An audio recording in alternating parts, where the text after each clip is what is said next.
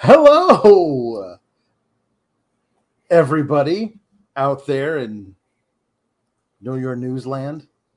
It's me, Alex Pulowski, and this is Kate Elizabeth. We are hosting now episode 13.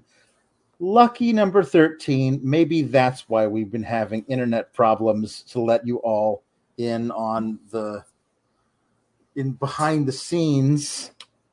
But now everything appears good. Yeah, Knock on wood. So we perhaps we're being messed with by the devil, Kate, because it's very possible. I just want possible. everyone to be able to stay tuned to this episode. Yes, this is another one requested by our boss, the wonderful Jimmy Van. Hey, if Jimmy Van had an action figure, mm-hmm. would it be called a minivan? Anyway, so I'm so funny. You are so How funny, dare and you? it makes it funnier when I no sell your funniness. I think that actually adds to the joke. We do a 2-hour podcast before this. It went 2 hours and 20 minutes. They're not all going to be winners. No, okay, no. I can admit that I don't have 100% accuracy funny rate. Nobody but does. I thought minivan was pretty good. Yes. It was decent. So we requested by Jimmy Van, who requested UHF, also now requesting Stay Tuned. So I think he's got a thing for movies surrounding weird TV that came out between the years of 1989 and 1992. That's his subgenre that he's into. His little wheelhouse there. I remember watching this movie many times over in the span of maybe 18 months at that time. My father was very good friends with a man who owned a video rental store called Video Express at the local. Was it spelled with just an X? No, it was the full name. Oh wow, okay. Yeah, they're very swanky.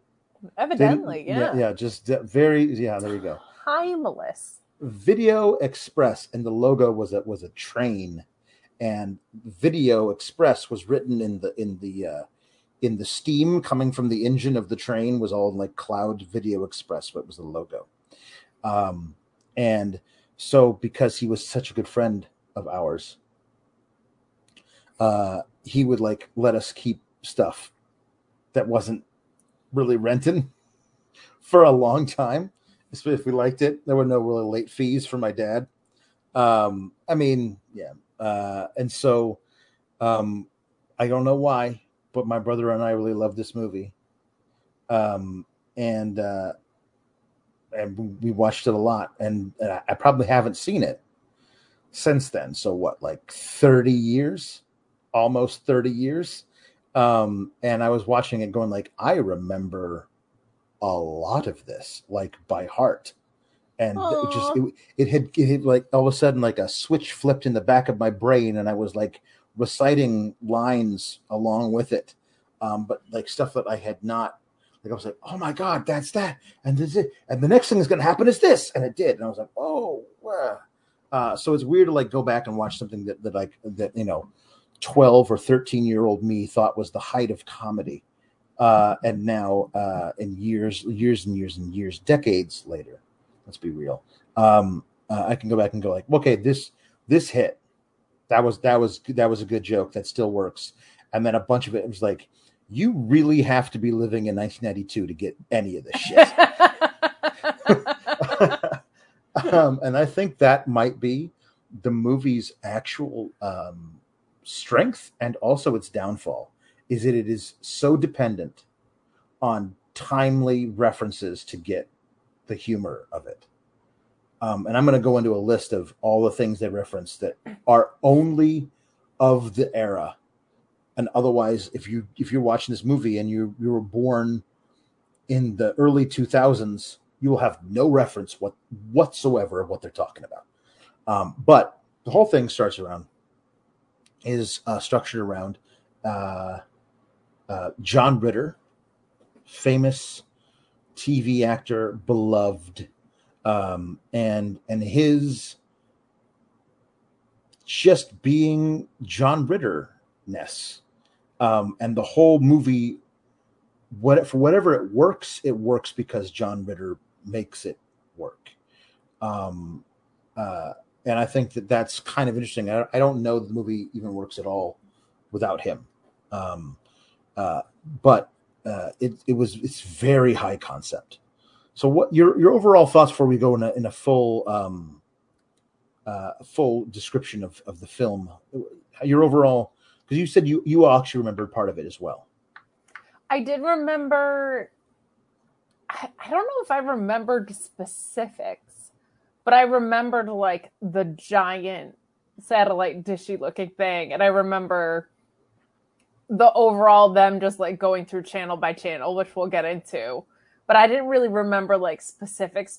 I just remember almost like the feeling of the movie. Mm-hmm. And I immediately, when watching it, was charmed by the things that then were not yet stereotypes, I don't think, that are now, of like the narration format and the trope of like the disconnected marriage, and why that was of like kind of the stereotypical wife and the stereotypical husband, and the stereotypical family in a lot of ways.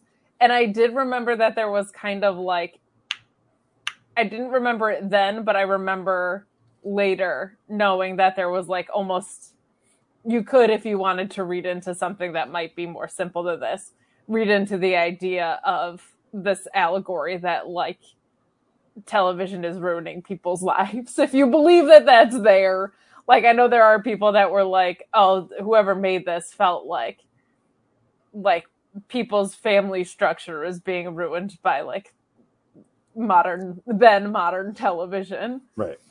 So I remembered like all of those things, but I didn't remember specifics, probably like how you did. Right. I think that the other thing about...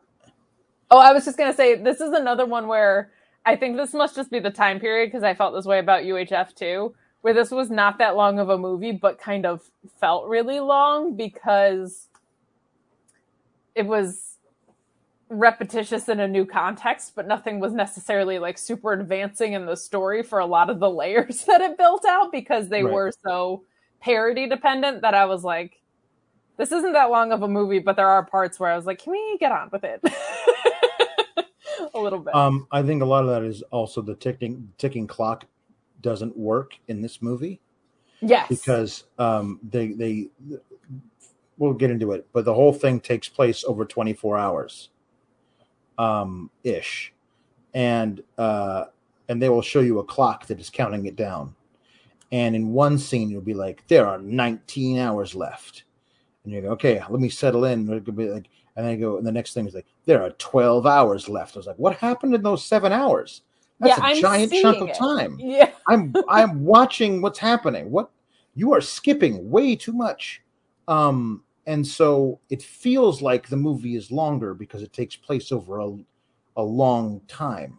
Like if it's supposed to be happening in real time and you're watching it, it's 90 minutes. It's less than 90 minutes long, but it feels like it's longer because your brain has to work to think, okay, well, 7 hours have just gone by, even though it's been 2 minutes.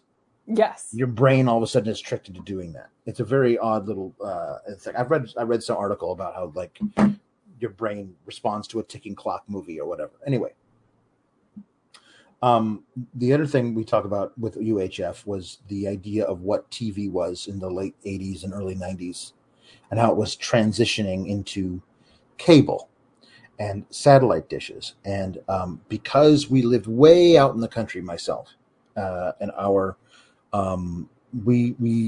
our little community got cable late, but we lived a good 8 miles outside of that little tiny community. There was no cable that came out to our house. I don't think there even still is. So we got one of those giant satellite dishes put up on the roof. It is still there, because my parents, who moved out in, the late '90s, moved away from that house. Um, it recently sold for like the third or fourth time since they moved, and for like an obscene amount of money, like $750,000. Like Jeez. it's because it's also got acreage. Like it was a thing. Like my grandfather bought a whole bunch of land out in the middle of nowhere, Oregon, and built his own house, and then decided he was going to build one for his daughter and her new husband. And that was, he designed. He was an architect, and he ran his own contracting company. So he and his four sons and my father built the house that I grew up in over the course of one summer, while my mother was pregnant with me. So that's where I lived. That's where I lived my first 18 years of my life. But anyway, so we had one of these giant satellite dishes, and all the pictures on Zillow, or whatever, of it still, it's still up on the roof. Like, I don't know, like you need to get a crane in there to take it off. Like there's a direct TV dish up there right next to it, which I'm assuming actually does the thing. But we actually had to hit the button, and you could actually hear on the roof the satellite turning so it would go to a different thing. It was crazy. It was so the crux of this movie has like a different level of connection for you, 100%. Oh yeah, the idea of a satellite, it made perfect sense, because it was in '92. We had just gotten it, so I was super into you're on the wrong satellite, Dad. You have to go to K7 or whatever it was. But so I knew all about this thing anyway. So the idea of a big satellite dish that could pick up channels from all over the place, because we would find a random satellite that had stuff on it from Korea or whatever, like just random stuff, because it's all up in the sky somewhere. Sure. So it's all there to be beamed into your living room. So the idea of that is kind of interesting, because it is, again, something of the era. And by the end of that decade, TV was not there. People didn't get giant satellite dishes for their roof anymore. You know what I mean? So it is kind of also trapped in its own little era. But as you said, it does feel like an allegory for don't watch so much TV. Yes. But at the same time, the people who made this movie had to have watched hundreds and hundreds of hours of TV to understand how to structure the jokes so they make sense. So these are people who were like, I really shouldn't watch so much TV. But I watch a lot of TV. I want to change my life, and I want people to change their lives as well. But anyway, this whole thing starts with, it's narrated by the son of the family, which is an interesting choice. But he's like, man, this thing really has happened. It all happened one night. And we're like, and when I go back and watch it now, I go, oh, so this kid inadvertently tells me everything turns out fine, because he wouldn't be narrating this the way he is if everything didn't turn out fine. Like, we can assume everything turns out fine because it's a movie, but there's no chance anything really bad could possibly happen, because they want us to be worried by the end that the mom is going to die or be trapped in hell or whatever it is. But that can't happen, because otherwise the kid isn't narrating this like this. You know what I mean? Yeah, and I think they chose the kid to try and leave that open of, if it was one of the parents, you would know, you would auto-complete the end of the movie. Right. But because he has this calm, cool, collected approach to it, you're pretty sure that, that everything's fine. So he tells the story of how his mom is like a big-time ad executive or something, and his dad has, in his words, a suck job, selling a door-to-door plumbing machinery salesman.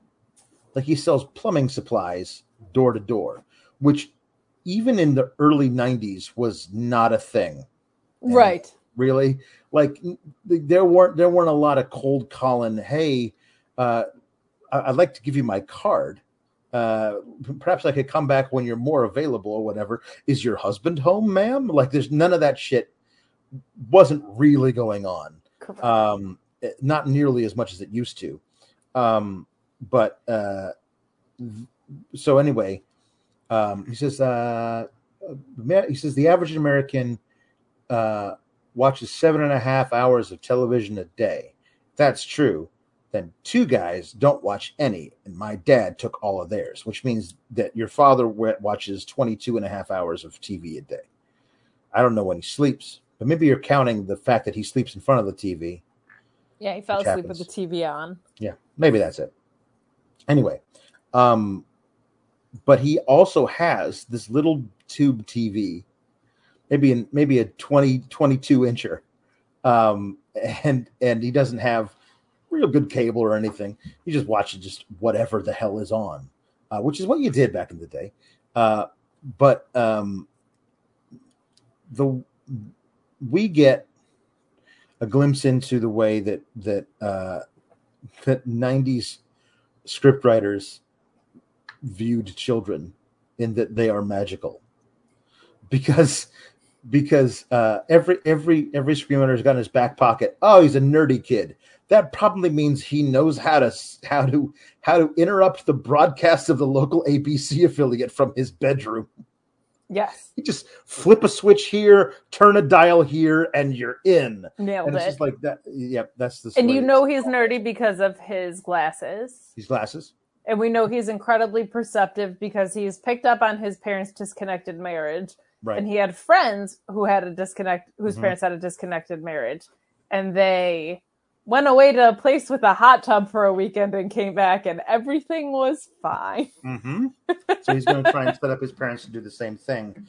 But that doesn't work because the Supersonics, who are a basketball team that used to exist in the Seattle area, this is what I guess the whole thing takes place in Washington State. But he says, I really want to talk to you, honey, about all this thing, but we're in double overtime. So could this wait? And so she's like, no, I'm leaving you. And she throws a bowling trophy. Which I love about this. She has a full fast pitch softball throw. Yes. Which I love that. Like, that was a little, I don't know if it was, but a little detail, like that's who she was when she was younger.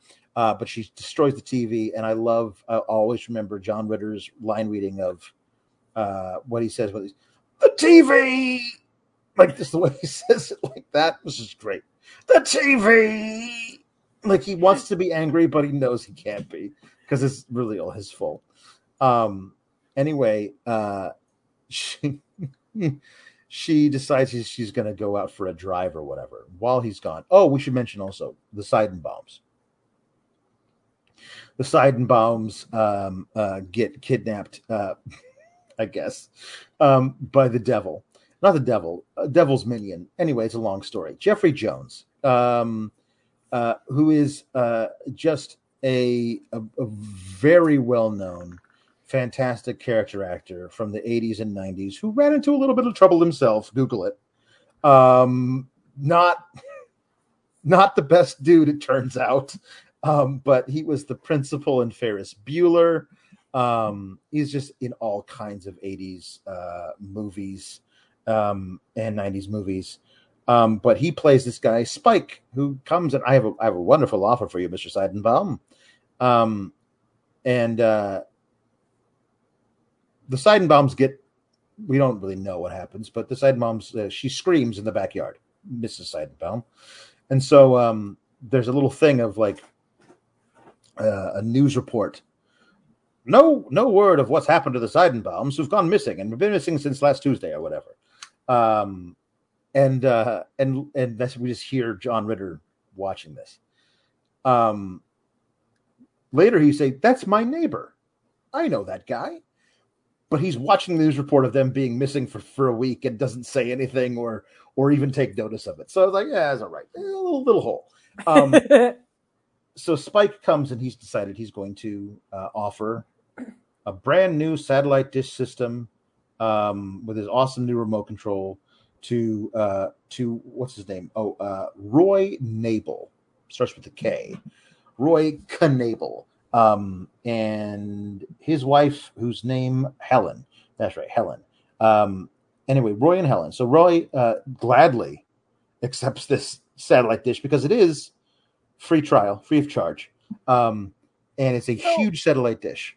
I will say, as a door to door salesman, he should have probably been on guard for these sales tactics. And he's Should have. not like the devil in disguise so much. He looks like a creepy dude who Yep. probably is associated at best with the mob, at worst is an incarnation of the devil himself. Right. Like, it's not like, oh, what a wholesome guy, wolf in sheep's clothes situation.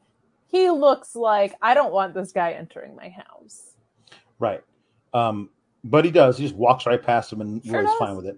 Because Roy, after she destroyed the good TV, he had to watch TV on the little TV that he uses to watch TV while he shaves. He had to bring that down from the bathroom and put it up on top of the destroyed TV.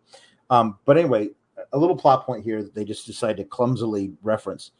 There are swords, fencing foils on the wall, and Spike, who again is not the devil, he's just like an underling of the devil.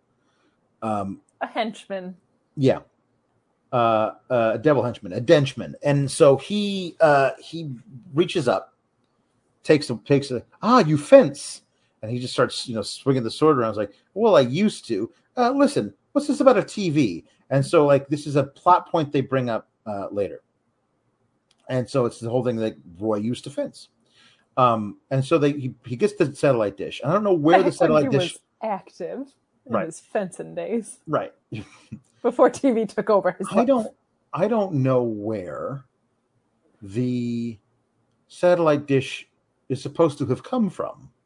But it materializes in his backyard, and there is another guy, I don't know, a maintenance dude, a guy who does all the setup work, who's there, who flicks the switch on the satellite dish on the outside. Spike has done no work doing any of this, and we never see the other guy doing anything ever again. He's never referenced to just, I don't know why we couldn't have just Spike flick the switch, but we had to get an extra in there to flick the switch. I guess so. Somebody's kid needed a part. Somebody's kid needed an under 5 in a movie. Yes. The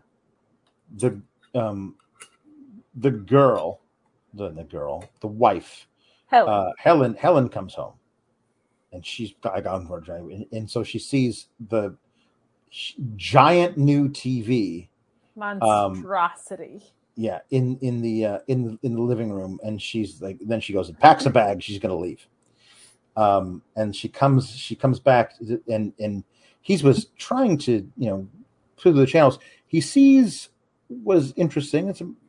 He says, these pick up channels that you don't normally get. So you don't be surprised by all that, says Spike. And the first thing we see, first parody, is a parody of Candid Camera. But it's like, let's see what happens if we dress up Bob as a police officer and tell this lady that her husband has died in a terrible auto accident. And of course, she reacts the way you would think. And then she says, now look over there. Huh? There's a camera. Oh, you guys. And, like, that's the first thing. Like, okay, that's a little weird. But then the satellite dish conks out. And he say, I got to go adjust the dish manually, because that's what Spike told him to do. So he goes out there, and Helen meets him out there, and she's like, I am leaving you. We're through. I want a man who would rather touch me than his remote control. And she's a babe, by the way. Oh yeah, it's Pam Dauber. It's Mindy from Mork and Mindy. Gorgeous. If she was good enough for Mork, she's good enough for John Wick. So yeah, two like sitcom veterans who know their way around a script like this. Perfect. But anyway, the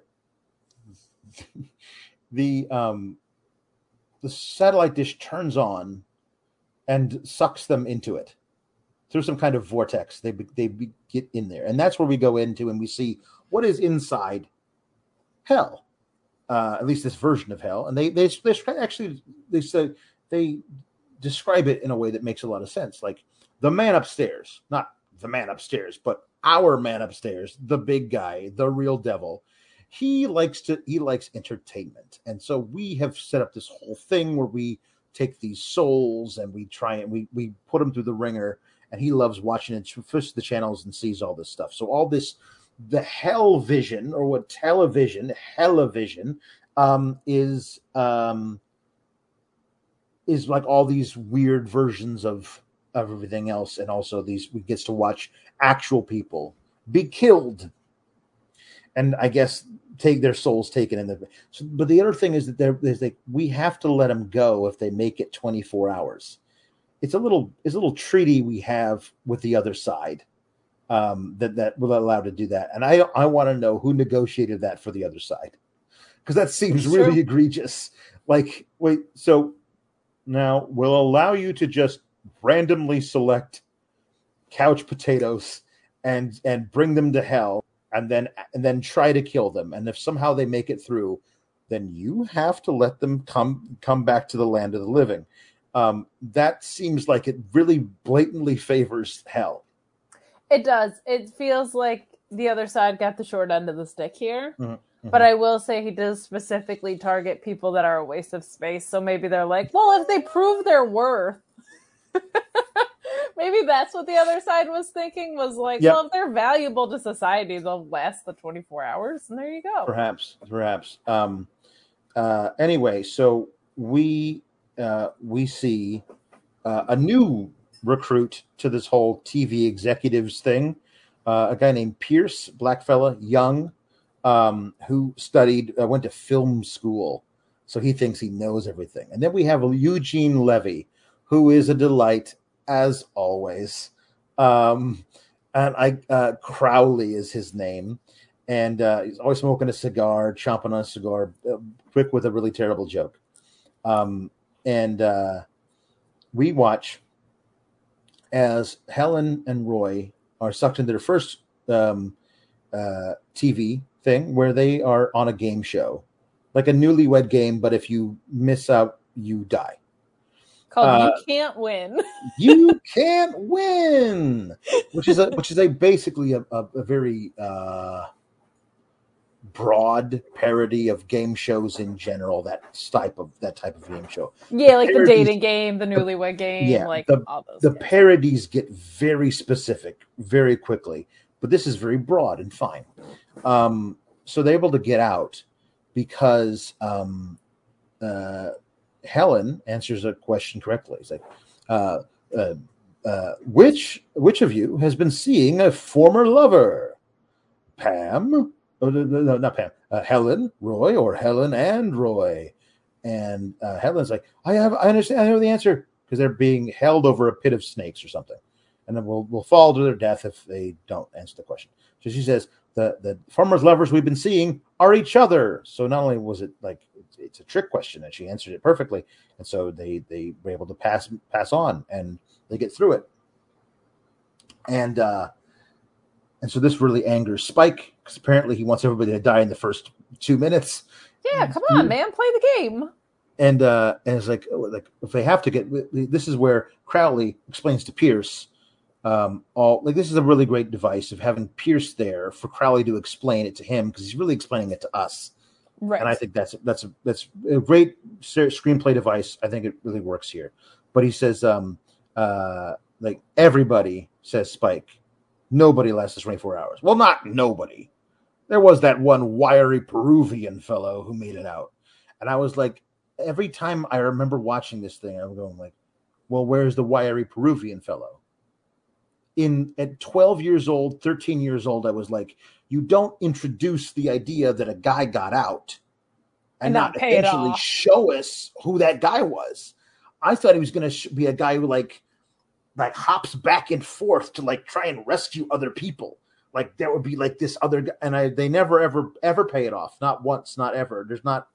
But I love the idea of the way that they describe him as a wiry Peruvian fellow, and then they never ever reference it ever again. But there was one person apparently who made it out. So Spike gets so pissed that Crowley even brought it up that he sends him into the TV world as well. And It was also important that we got that explanation because at this point, John Ritter and Roy and Helen don't have any idea what's going on in their Oh yeah, lives either. They do no, not understand that they've been none. sucked into a TV world where they're going to have to survive channel to channel. Right. And here's where we start getting really, really narrow with our parody. Because the next thing they're sucked into, we hear a voiceover and a little title card that says, Northern Overexposure. All about a Jewish doctor who moves from New York to Alaska, complains about everything, and freezes to death. And if you don't know, because there's no reason why you wouldn't if you didn't live in the 90s, there was a show called Northern Exposure about a Jewish doctor who moved from New York to Alaska and complained about everything. And it only works, I think. I mean, it doesn't only work. This one actually doesn't only work, but it works a lot better if you actually know what they're trying to lampoon. It ends up just being them trying to walk through the frozen tundra until they find shelter. But they, before that, go into the wrestling match, don't they? Was that the scene second? before? That was second. You're right. That's second. That's the rest. They go to the wrestling match where they fight the Gorgons in Huge a mixed pop. tag match. as Captain Lou Albano is the ring announcer, yes, and so the only reason that happens is because the Mrs. Gorgon tags into the match, beats the hell out of Roy. So then Helen, because it is a no holds barred affair, takes a microphone stand and beats her to death with it, basically. Yes. And then she clocks male Gorgon across the face. Because it was Lou Albano as the ring announcer, which I didn't know anything about when I was 12. I didn't watch wrestling yet, but I immediately spotted. Now I was like, oh, Captain Lou. So were the Gorgons people that I would recognize now that I wouldn't have then? Turns out, no, they weren't. They were just big people. But it would have been great if they were like, the fabulous Moolah and King Kong Bundy or something. Such an opportunity for a cameo there. But I will say it was at this point, too, that like you get hints that Helen was the one carrying everything in this marriage.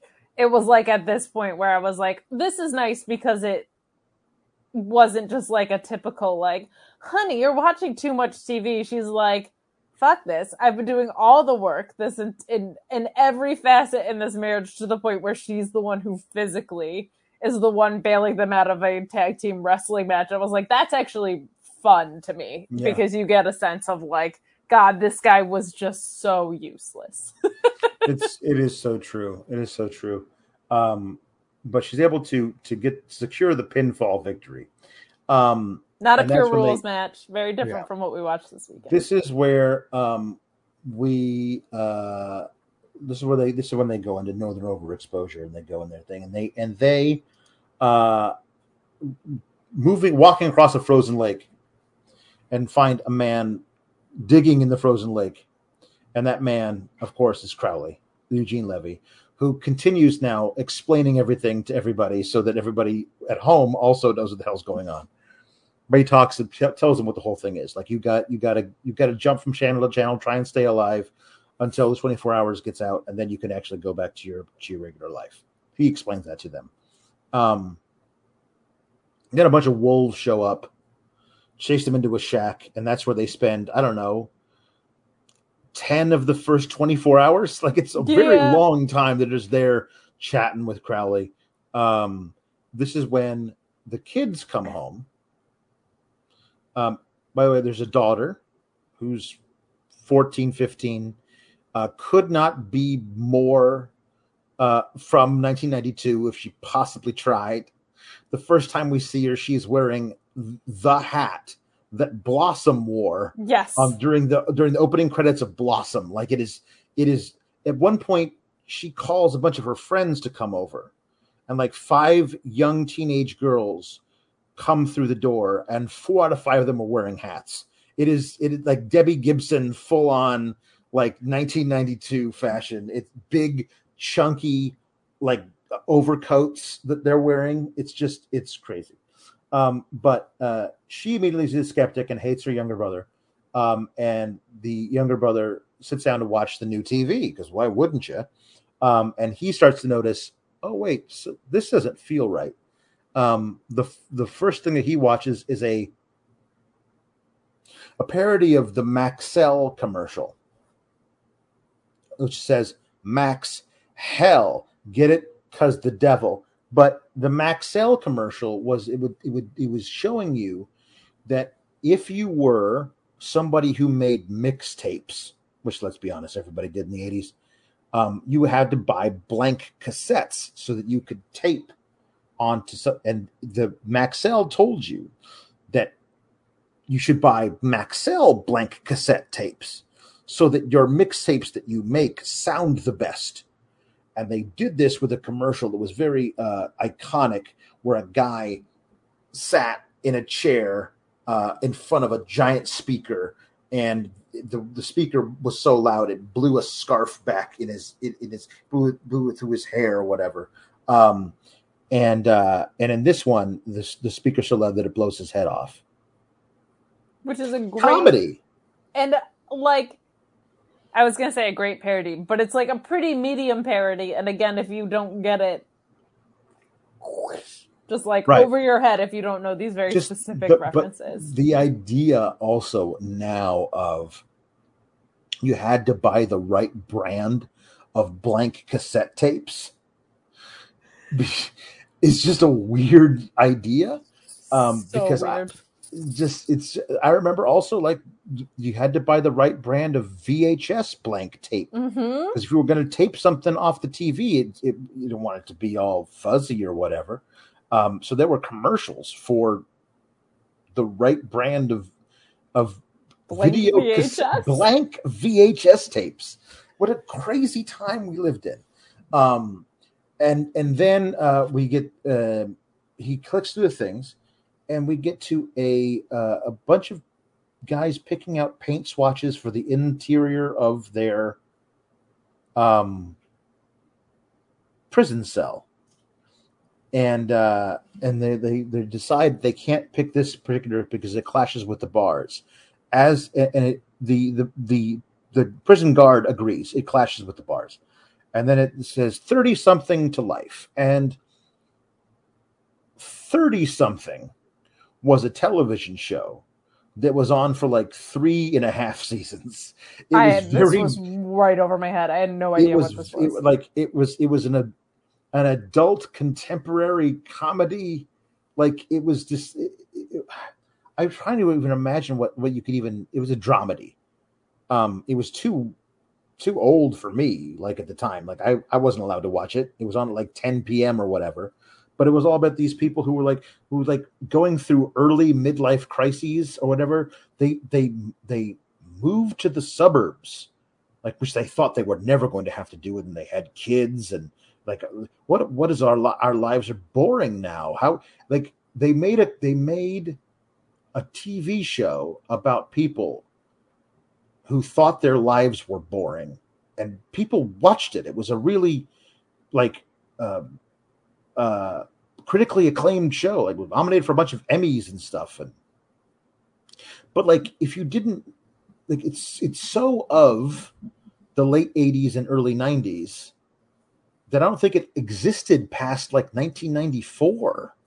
Like, it was just like, it was gone by the time, like, but so it's just a weird thing. Like, we're going to trap ourselves in references to things that only existed during the time we made this movie is a very odd, like, even like the parodies on like Naked Gun movies or Airplane, like they may have been like references to things that were happening at the time, but they still felt timeless. Like, all those jokes can continue on into the future, yes, as opposed to this, which is like, if you don't know the show we're talking about, you're lost.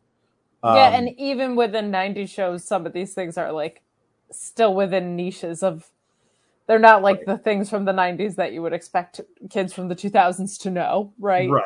The other one is that they do a commercial where all the kids in the back seat are too loud and the parents just want them to be quiet.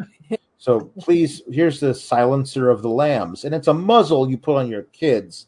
Um, That's that flesh colored. that that looks like it is the muzzle that they had Hannibal Lecter wear in the Silence of the Lambs, and it's a very iconic looking thing that he wore. And it's funny because your kids are loud, and he ate people, and I get the joke is there, but also it only like it works because Silence of the Lambs was the biggest movie in 1991, and this movie came out in 1992, and you know it if you watch the movie, but there's a good chance that now, 30 years later, a lot of people haven't seen Silence of the Lambs, and it's just a weird thing. We've trapped ourselves into that thing. It's fine. It's just that it is a That one I feel like a lot of people still know though. sure. That one I I think get at least like the facial thing, but you don't right, know in 1992 that that's going to but be but they don't popular a make any decade later. references to big. They don't make any references to Star Wars or Correct. anything Yeah, that was that's popular a decade before this movie came out that people would know about. They don't make any references to The Godfather or anything. Everything is a reference to a thing that is happening right then and yes. there. It is a very movie of the because a lot of parodies will make references to popular things that feel timeless because that way they'll hopefully still feel timeless in a decade and the movie will still work, as opposed to this, which is like we're only reference. This is why it feels so much like the pilot for its own TV show, Yes. like as almost like it was like because you can continue making timely references as you move through the every episode will be written a few weeks prior, kind of a thing. And yeah, And this is weird because like I don't know why this comes into my head, but like if I wanted to make a Beatles reference, it would be their accents and their haircuts and whatever. I wouldn't be like, let me reference things specifically off Rubber Soul and hope that people remember that right, album moving yeah, forward. Like it yeah, got way too niche within itself. yeah.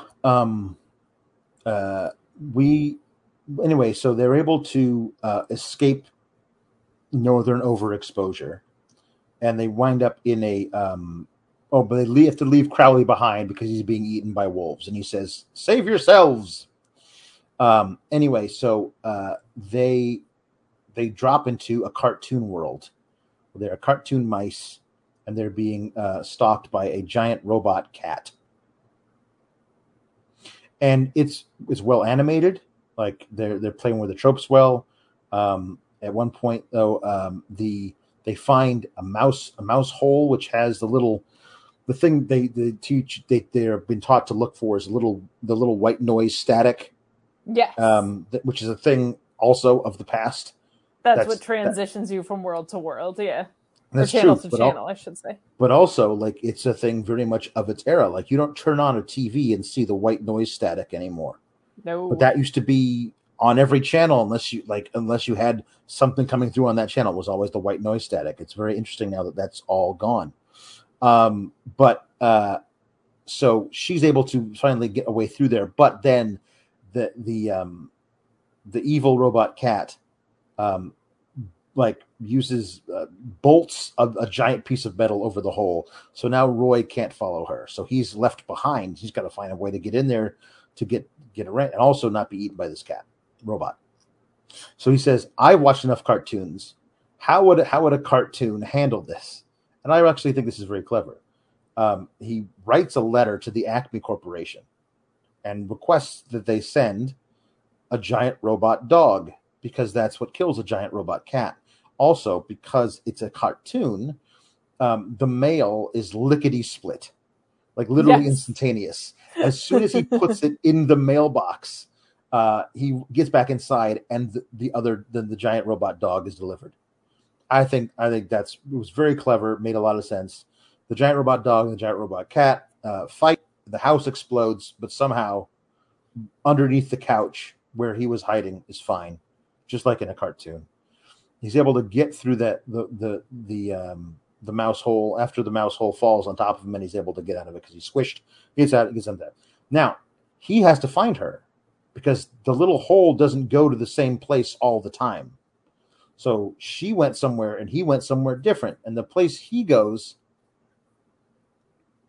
is Wayne's Underworld on Saturday Night Dead, where a bunch of zombies are in the audience cheering for a Wayne's World parody.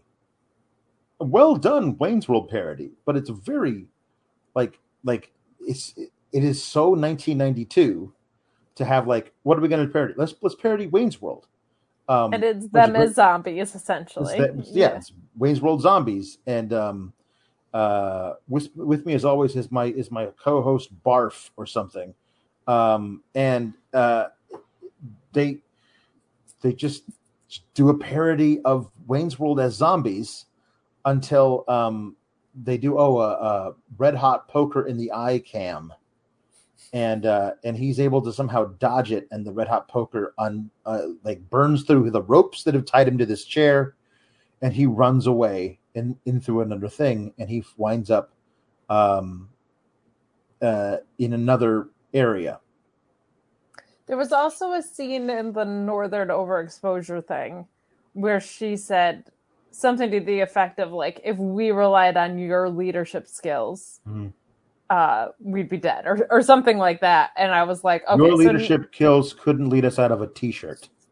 there you go. Okay, perfect. So I feel like at that point, because a lot of this is just like running through scene, I was like, but at least at that point now we know the challenge that's like laid out for this whole thing is a test of their marriage in the long run. And like, Mhm. we know that the mission has been set as they're running through these channels that he's going to have to prove, which like barf damsel in distressy, but like at least there was like clarity around what the mission was early enough that like Mhm. getting through these channels was going to be more than like parody joke, parody joke, parody joke, because it did start to feel that way a little bit. It did. There's another one. Again, this is also the kid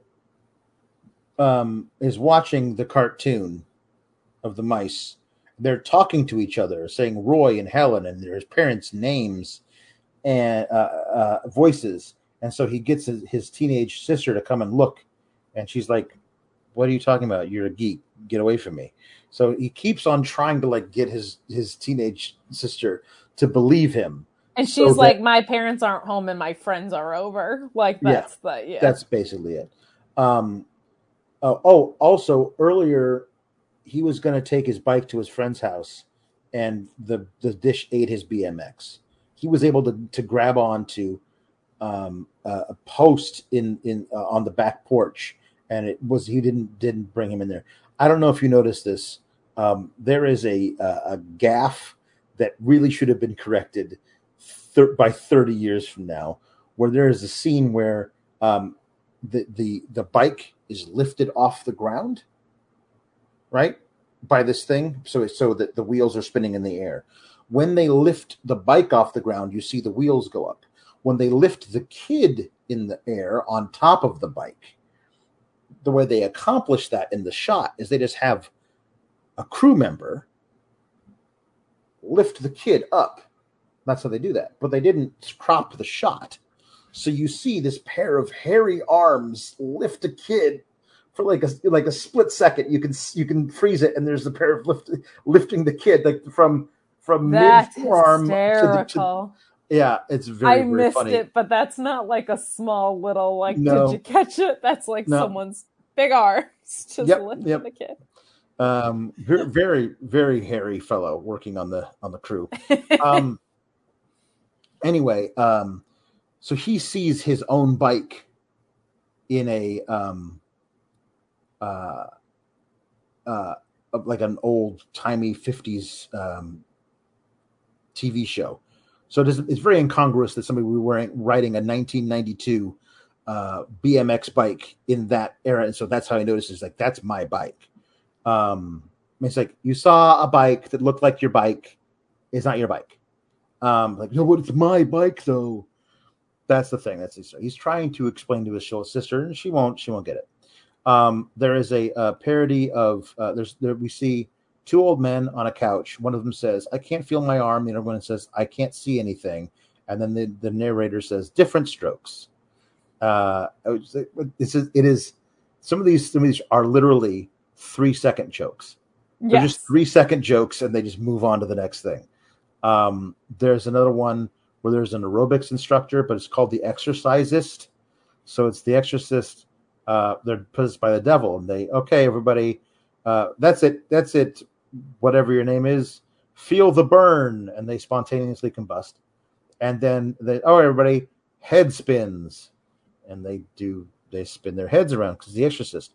Um, This just felt like they were like, we're not. There'll never be an extended cut of this because they left nothing on the Literally nothing. the director's Literally cut nothing. floor. Yeah. Then they did a thing where it was a commercial for a non-alcoholic beer that you would give your son to drink so he could act more like his father. And the son drinks the beer and crushes the can and burps and says, "Give me another one, babe," to his mom. And the dad says, "Chip off the old block."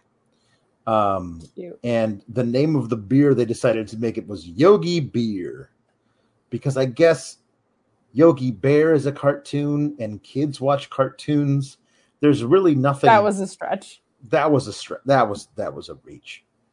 That one was a reach. There's a reference to a home shoplifting channel. But the main thing is that now that they're trying to they get Roy, now having left Wayne's Underworld, winds up in an old detective movie from the 40s, and he's got to rescue some dame or whatever, and of course the dame is Helen, who's made it in there, and they got to go to Club Seidenbaum. Now earlier we saw the Seidenbaums, and Mrs. Seidenbaum got stepped on by Godzilla. And Mr. Seidenbaum is now living large as the owner of a club in some Casablanca / Maltese Falcon type of movie. And he's brought his own remote control in there with him, and he's going to use it to zip between places. There's a very extended gunfight scene where literally everyone is firing in all directions at this club. Murray gets one in the chest and bequeaths his remote control to Roy so they can get out of there. But yeah, so anyway, they are reunited in that particular place. That is where you can clearly see that this is John Ritter and Pam Dauber. You can clearly see that it is Roy and Helen Nabel, and that is where Daryl, whatever, the young son is able to get his sister to come into the room and be like, "Look, that's dad. That's mom and dad." But the only way that he's able to get her to come in the house to look at this is because she and her friends are practicing a cheerleading routine in the backyard.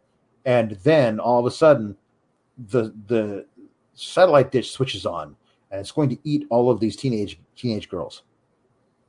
And so then he takes the hose and sprays them all down, and then they want to kill him. So they chase him into the house, and all of her friends leave. Like, I can't help it if my brother's a geek. So then she's like, she says, "You're pizza topping," and I still don't know what that means. You're a pizza topping. You're pizza topping. Like, you're dead meat. Is that like, because that is what it is? Like, is that what pepperoni is? Technically dead meat, I guess. I guess. I'm gonna Google that as we talk because I'm intrigued. I don't know what that is. Your pizza topping.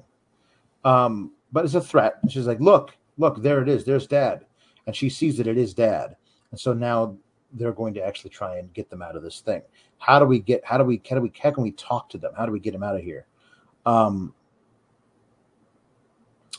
So they escape from this thing, and they go to a modern day TV movie about the French Revolution, where they just wanted an excuse for John Ritter to wear women's clothes, because John Ritter is cross-dressing to try and escape the French Revolution people from beheading him, because he is playing the Marquis de Nable, but they say Nabel. Like Nabel is a French surname, and they had a great opportunity to say, "Oh, look, it is he, the Marquis de Nable," and like it's Nabel. It's pronounced Nabel. Like there'd be fun. Like I don't know who this Nabel is, but I that's not me. I am Nabel. And anyway, they're whatever. So here's the thing. When they get to uh, this final place where they're trying to wait out the 24 hours in this place. There are, I believe, if I'm unmistaken, at least 12 hours left on the clock. And then there is a scene of the kids in the house talking to each other about something, and then the clock shows 5 hours. And there's too much time gone by. And then the 5 hours are there, and the A clock shows. long ass conversation. And then the 5 hours are there, and they decided they're gonna hang out in a bar, in a pub, in French Revolution times France. And then the clock says 40 minutes.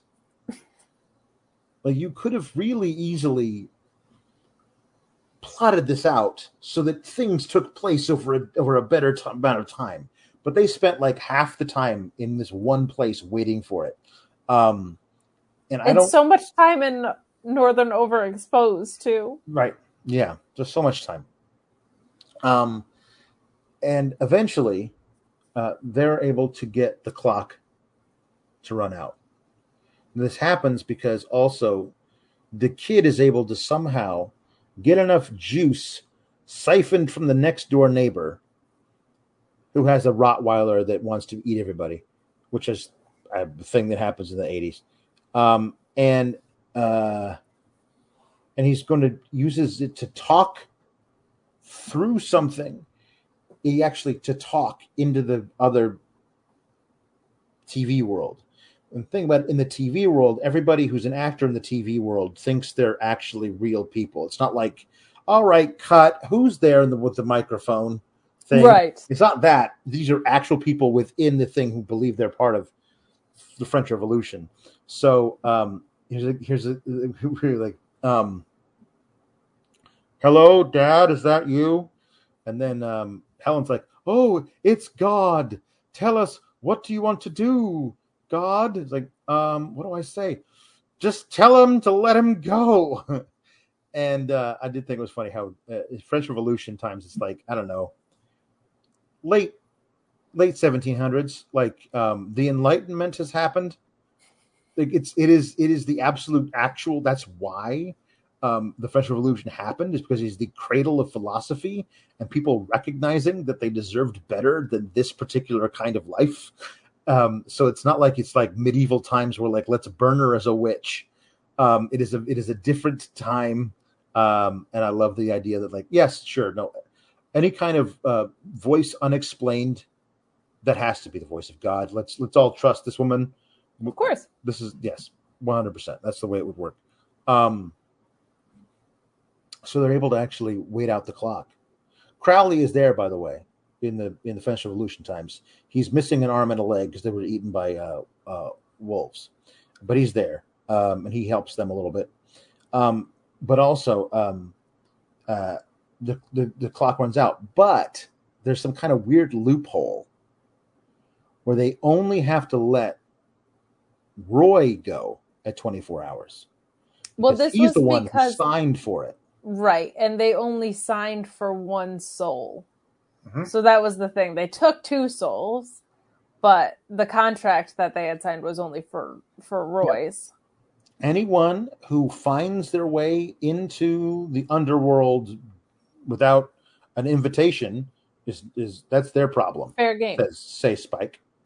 And of course, they are planning on having good old Roy come back to rescue his wife. When Jeffrey Jones Spike shows up in 1792 to take her prisoner, He knocks crippled Crowley off the gallows, and he's dressed as like this weird lord with these flowing black robes or whatever.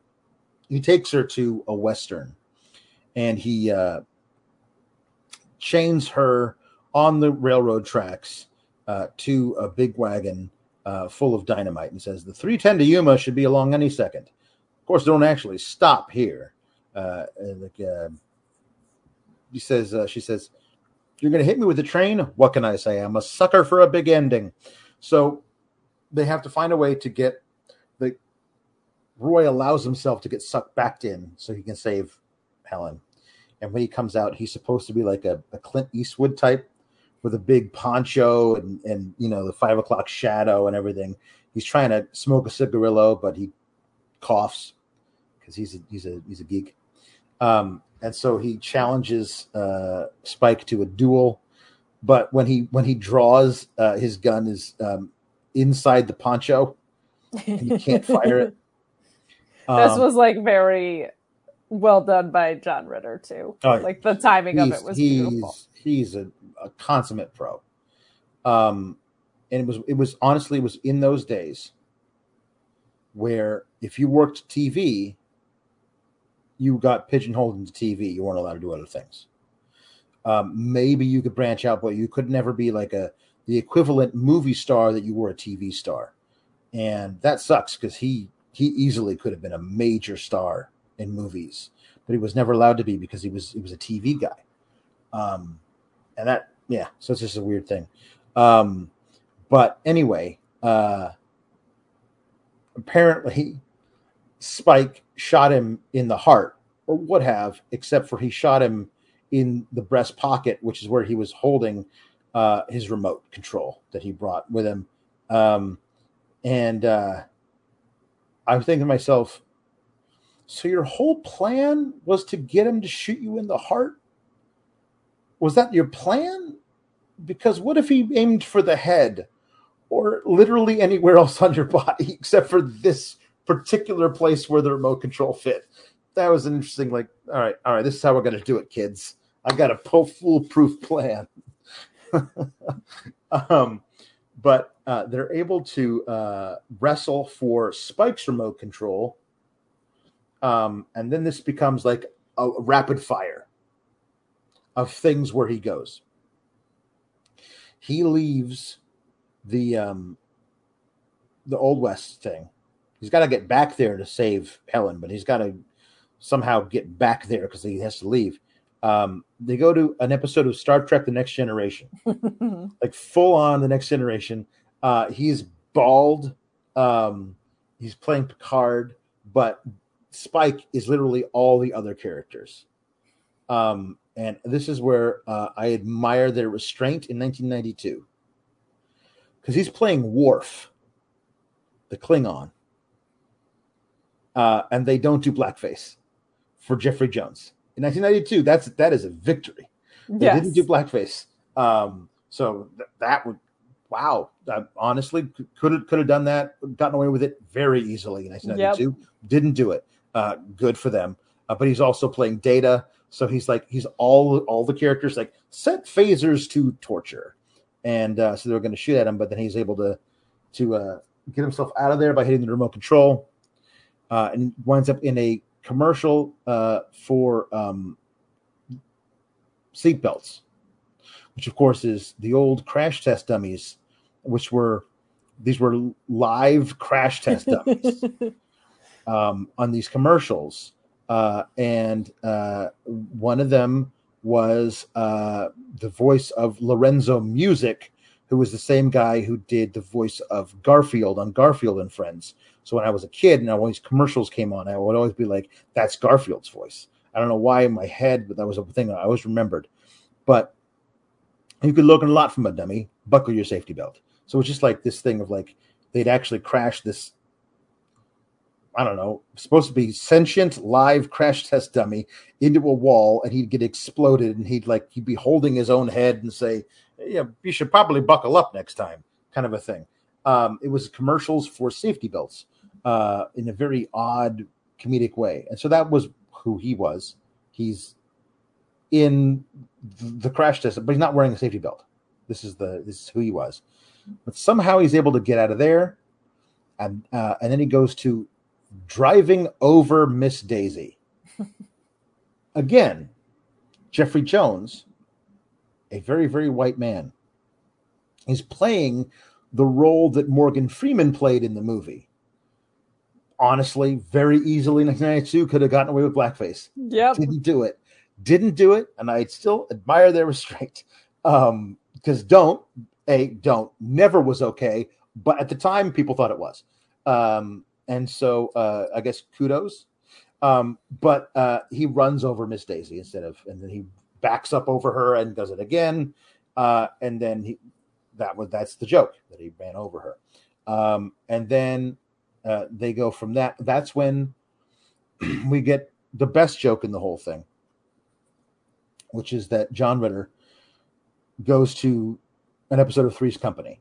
And he's literally playing the character John Ritter played in Three's Company. And then two women come in who look like Joyce DeWitt and Suzanne Summers. It's not them. I looked it up in the credits. It wasn't them making a cameo. They're like, "Where have you been?" And this is the thing that freaks out Roy Nabel the most. He screams in horror. It's so good. And hits the button as hard as he can. It's a great joke. Get me out by of the here. way, if you can find Three's Company anywhere, streaming it or whatever, if it's available on anything, for those of you out there who've never seen an episode, John Ritter, Three's Company, just the best. But now again, that's one that they only made a reference to because John Ritter had played in it, because that's one that it aired 10 years before this movie came out. So They would not have done that. That breaks their rule. And he gets out of that and he goes to a Salt and Pepper music video where he is, I don't know why, dressed as Prince. I don't know why, but he's not in purple. He's in yellow. But it's definitely a Prince cosplay from a specific like Grammy award show or something. But it's definitely Prince. Again, no blackface. Good for them. But I don't know why he's dressed as Prince in a Salt and Pepper video, but he is. And the remote control keeps getting passed around from person to person. So Spike is playing the DJ, and they're both trying to get to this remote. Eventually, this is a long time that they spend here. It's the full length of the Salt and Pepper song that they wrote for this movie. And eventually, Salt and Pepper come into possession of the remote. And honestly, of all the little bits of storytelling that this movie does, this is the one that made me angriest. Because you have a whole thing of like, he's got to lead his way. His leadership skills are what are supposed to get us to him proving to his wife that he's can do this, like he can be a real man or whatever. And it just ends up with Salt holding the remote control, and she's about to give it to Spike, but Peppa's like, "No, don't give it to him." And Salt's like, "Fine, here, you take it," and gives it to Roy, and then Roy wins. Like, he doesn't use any reasoning or deduction or Not quick earned thinking at all. Yeah. Nothing. It just so happens that Salt was gonna give it to Spike, and then Peppa's like, "No, don't give it to him." And it's not like they had an argument and he was able to convince them, "Actually, you should give it to me." Just Salt's like, "Here, you take it," and he does, and he wins, and that's it. There needed to be a moment where he actually proved himself in some way, and that's how he got custody of the thing that won the whole day for him. And probably like the biggest victory of that, right? We see all these little victories as he goes along, But this I forgot to was mention kind of that the climax of the movie. he goes into like an Errol Flynn swashbuckling scene, and Oh this is yeah. where the fencing comes into it. Remember that one little tiny reference they had at the beginning of the movie, like, "Oh, you fence?" Well, I used to. Now they he lands in this movie, this Errol Flynn swashbuckler movie, and Jeffrey Jones is going to kill him with his sword. And oh, no sword. Got to talk to that prop man, says Jeffrey Jones. And then the kid looks up at the wall, sees a sword hanging there, reaches up and grabs it, runs out in the backyard and throws it into the dish, and it lands from the heavens directly into Perfectly. John Ritter's hand. And they have a fight scene, like a really tepid, like I'm sure they wanted it to be something like Princess Bride, but it's just like a really tepid little fight scene. Joke's on you. I was captain of my junior college fencing team. Well, co-captain, and they have a little repartee back and forth. Not much of anything really. And then that's how they wind up going to Salt and Pepper after that. So that's all. That'll come in handy because the end of the movie also makes no sense. But anyway, so he's able to get the remote, and Spike tries to talk him out of it. How? Hey, join forces with me, and we'll be great. You should stick around. And we're like, no, sorry, Spike, you're canceled. Which of course means something else in today's society. But he says, and actually, Jeffrey Jones is kind of Yeah, canceled. he is. Yeah. Google it. Yeah. Anyway, he hits him and he knocks him into another dimension. So then he leaves himself to Old West, is able to survive, but they can't make the oh some of the technicians or whatever who are on Spike's side make it so he's not able to change the channel on the remote for some reason, but the off button still works. So they just hit the off button instead of Yes. being hit by a train. They hit the off button and they go into the real world. And Spike's left there by himself. Oh, and the Rottweiler jumps over the fence and then gets sucked into the thing, and then the Rottweiler is there in the Hell TV. So Spike is there on top of the chandelier with the Rottweiler underneath him, trying to, which will eat him if he gets out of there. And then Crowley is inside a suit of armor and hops over with an axe to cut the rope to bring him down. So I guess we're supposed to believe that Jeffrey Jones was eaten by a dog. That is his After fate. all this. Yeah. After all this, he was eaten by a dog, even by a very angry dog. And then the the resolution of this whole thing is my dad quit his suck ass job or whatever, and now he does what he loves, and he opened up his own fencing academy, and that's it. And I was like, you could have done so much more with the whole fencing thing. If like there needed to be like, like she fell in love with him because she saw him win a fencing tournament or something. What Yes. like there's got to be more about the fencing if the whole thing is like he goes from being this suck ass job selling plumbing parts to I'm a fencing instructor because it's what I was always born to do. But you have like two barely there references to it. It is kind of odd, but And he also seems like a boring instructor because he lectures his kids not to watch too much television. yes, there you It'll go. ruin your Yeah, life. yeah, exactly. Because she's like, "Where did you learn that move? I saw it in a movie. Yeah, I don't watch too much TV." Blah blah blah. I also just feel like, in general, there was not an acknowledgement enough on the back end of how they didn't tell the cops. They didn't Hmm. really acknowledge how weird it was at all. They didn't really talk about the impact it had on its marriage. Like, you should probably write a book about what you went through. make some money that way. Like it just like How I saved my marriage by fighting the devil in a weird TV land. perfect. Mm-hmm. Um, Mm-hmm. I'd buy it. could have been a Bob Newhart. It was all a dream situation. Like Could have been.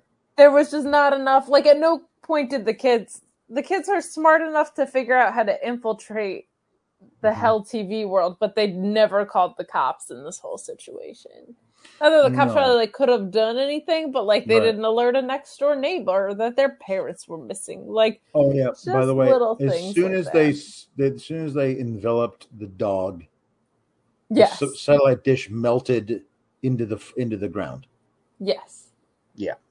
I guess that kind of closed the loophole. I think we're supposed to believe like we're not gonna screw with those humans now that one got out. But to your point, the wiry Peruvian man had already beat the Well, system. that's true. And then also the guy Pierce, the young black former film student guy, who's always been gunning for Spike's job.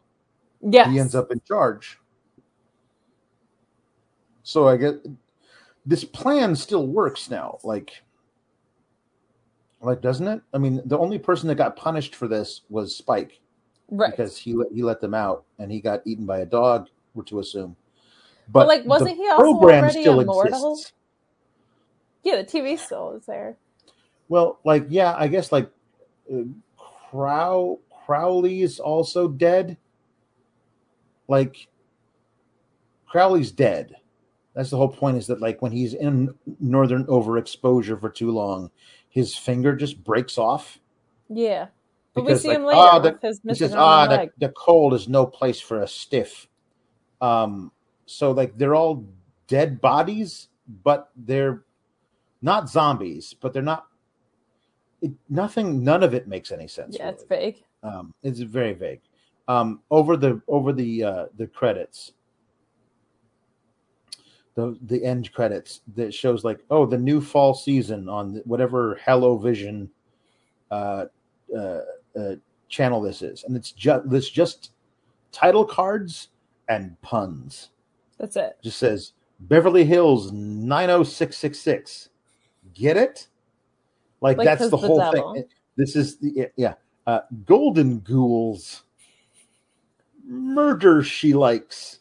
It's like a The second grader. the Fresh Prince of Darkness. The facts of life support. This is my favorite one because it is just so, everything else is just like ooh, it's this but evil, and this is one. Instead of married with children, it's unmarried with children. No, as though that's the evil version of Married with Children. And the last one I thought was funny was David Dukes of Hazzard. Um, uh, there you go. That's the whole movie.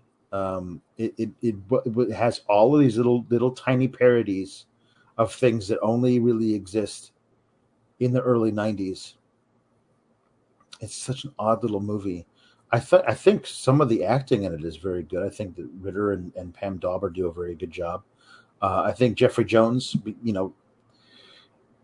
the man is who the man is, but he was always really, really good at this kind of Sure. stuff.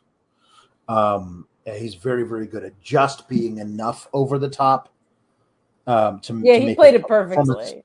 performance bombastic without being, outlandish. Eugene Levy was gold, of course, He's and I such honestly a didn't. scene stealer, but not in a way where it's like, oh my god, he's so attention grabby. Like he Yeah, is just so in everything he's in, so damn mhm, funny. yeah. So damn funny. Uh, I um, I even thought the kids were not Yeah. terrible. The son was You know, better than the daughter, I would say. yes, yeah. But that's about it. I mean, like it was fine. It. I think that honestly, like if you're watching it in 1992, you're like, this is hilarious. All of these things are references to stuff that I know. But now it feels like everything's like even things that I know all this stuff. It feels very very dated. Yeah, and Yeah. like I didn't feel like the payoffs were overwhelmingly funny. No. John Ritter is really the reason to watch it now. Yes.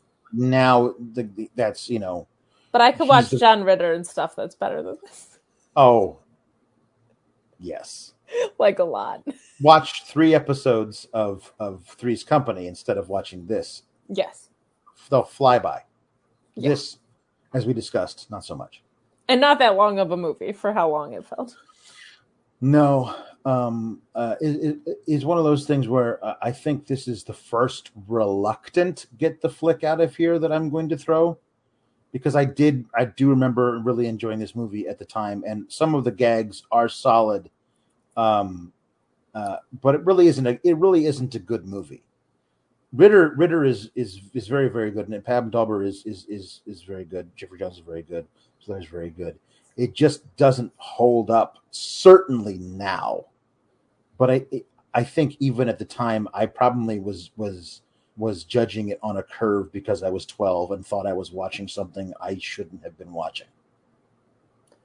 Yeah, this just didn't really hold any water for me. Like I was also born in the late 80s, so um Mm-hmm. while I understood a lot of the references, they weren't references that I have any nostalgic attachment to. It's like stuff that I kind of recognized after, like even the Maxell tapes thing. Like I think I learned about that in an advertising class. Like I don't remember that in real time. Um Yes. and like the things that I did know, like I did not feel like the Saturday Night Dead Wayne's World, which I do vividly remember, it Mm-hmm. is one of the more timeless things. Like I didn't feel like the comedic payoff was all No. that great. So I'm pretty easily saying get the flick out of here. Um John Ritter's fantastic, but like you could just watch him in other things be better than this. Yeah. Yeah. Yeah. There's definitely things you could watch that genre is better at than this. Yeah. So I guess this is our version of the 2 thumbs down, although mine is more like, Yeah. I mean, I want to, but I really can't. So we gotta do Yeah.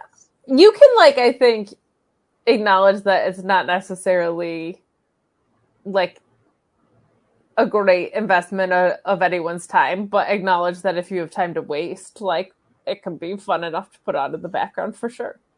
Yeah. Honestly, like if you were, for some reason, we're uh, like if a movie was like a reverse time capsule or something, or like you, like whatever, like you wanted to like go back in time and see, this is a pretty good one of that. Yeah. Mm-hmm. Mm-hmm. Mm-hmm. So anyway, there's that. Thanks There it everybody. is. Please, if you would like to get in a request, kynchat.com is the place to go for Know Your News requests for this particular show. That's the best way to get anything in. And Jimmy Van will let us know what you all have been requesting. We get a lot of people. We get the view counts on these, not great. However, we have some serious fans who say that this show is just right up their alley, and it's so We nice to hear. do. And they also the views deviate a lot. They do, depending on what we do. I It's don't know that funny. this one is going to like bring them all in. I don't I know if don't this is think a. so. I don't know. But hey, you know what? It's the boss. That's The what's boss up. says so, and that's what we do. Um, yeah, I'm not sure when we'll get around to his third one, because frankly, I don't know if I have the stomach for it. Suburban Commando starring Hulk Hogan. It's not the way I want to spend any of my time. That's true. So this is on you, viewers at home, to get in some great requests into kynchat.com to put off me having to watch Hulk Hogan do anything for as Ever. long as possible. Thank you so much. And until next time, when we figure out what the hell we're going to watch, and I send you a message on a Sunday saying, hey, this is what we're watching. Until then, get the flick out of here. Bye, everybody. RESPECT. Click the subscribe button and find out what it means to me. Nah, that doesn't have a ring to it. But if you like videos about real news stories that are funny, stupid, or weird, subscribe now.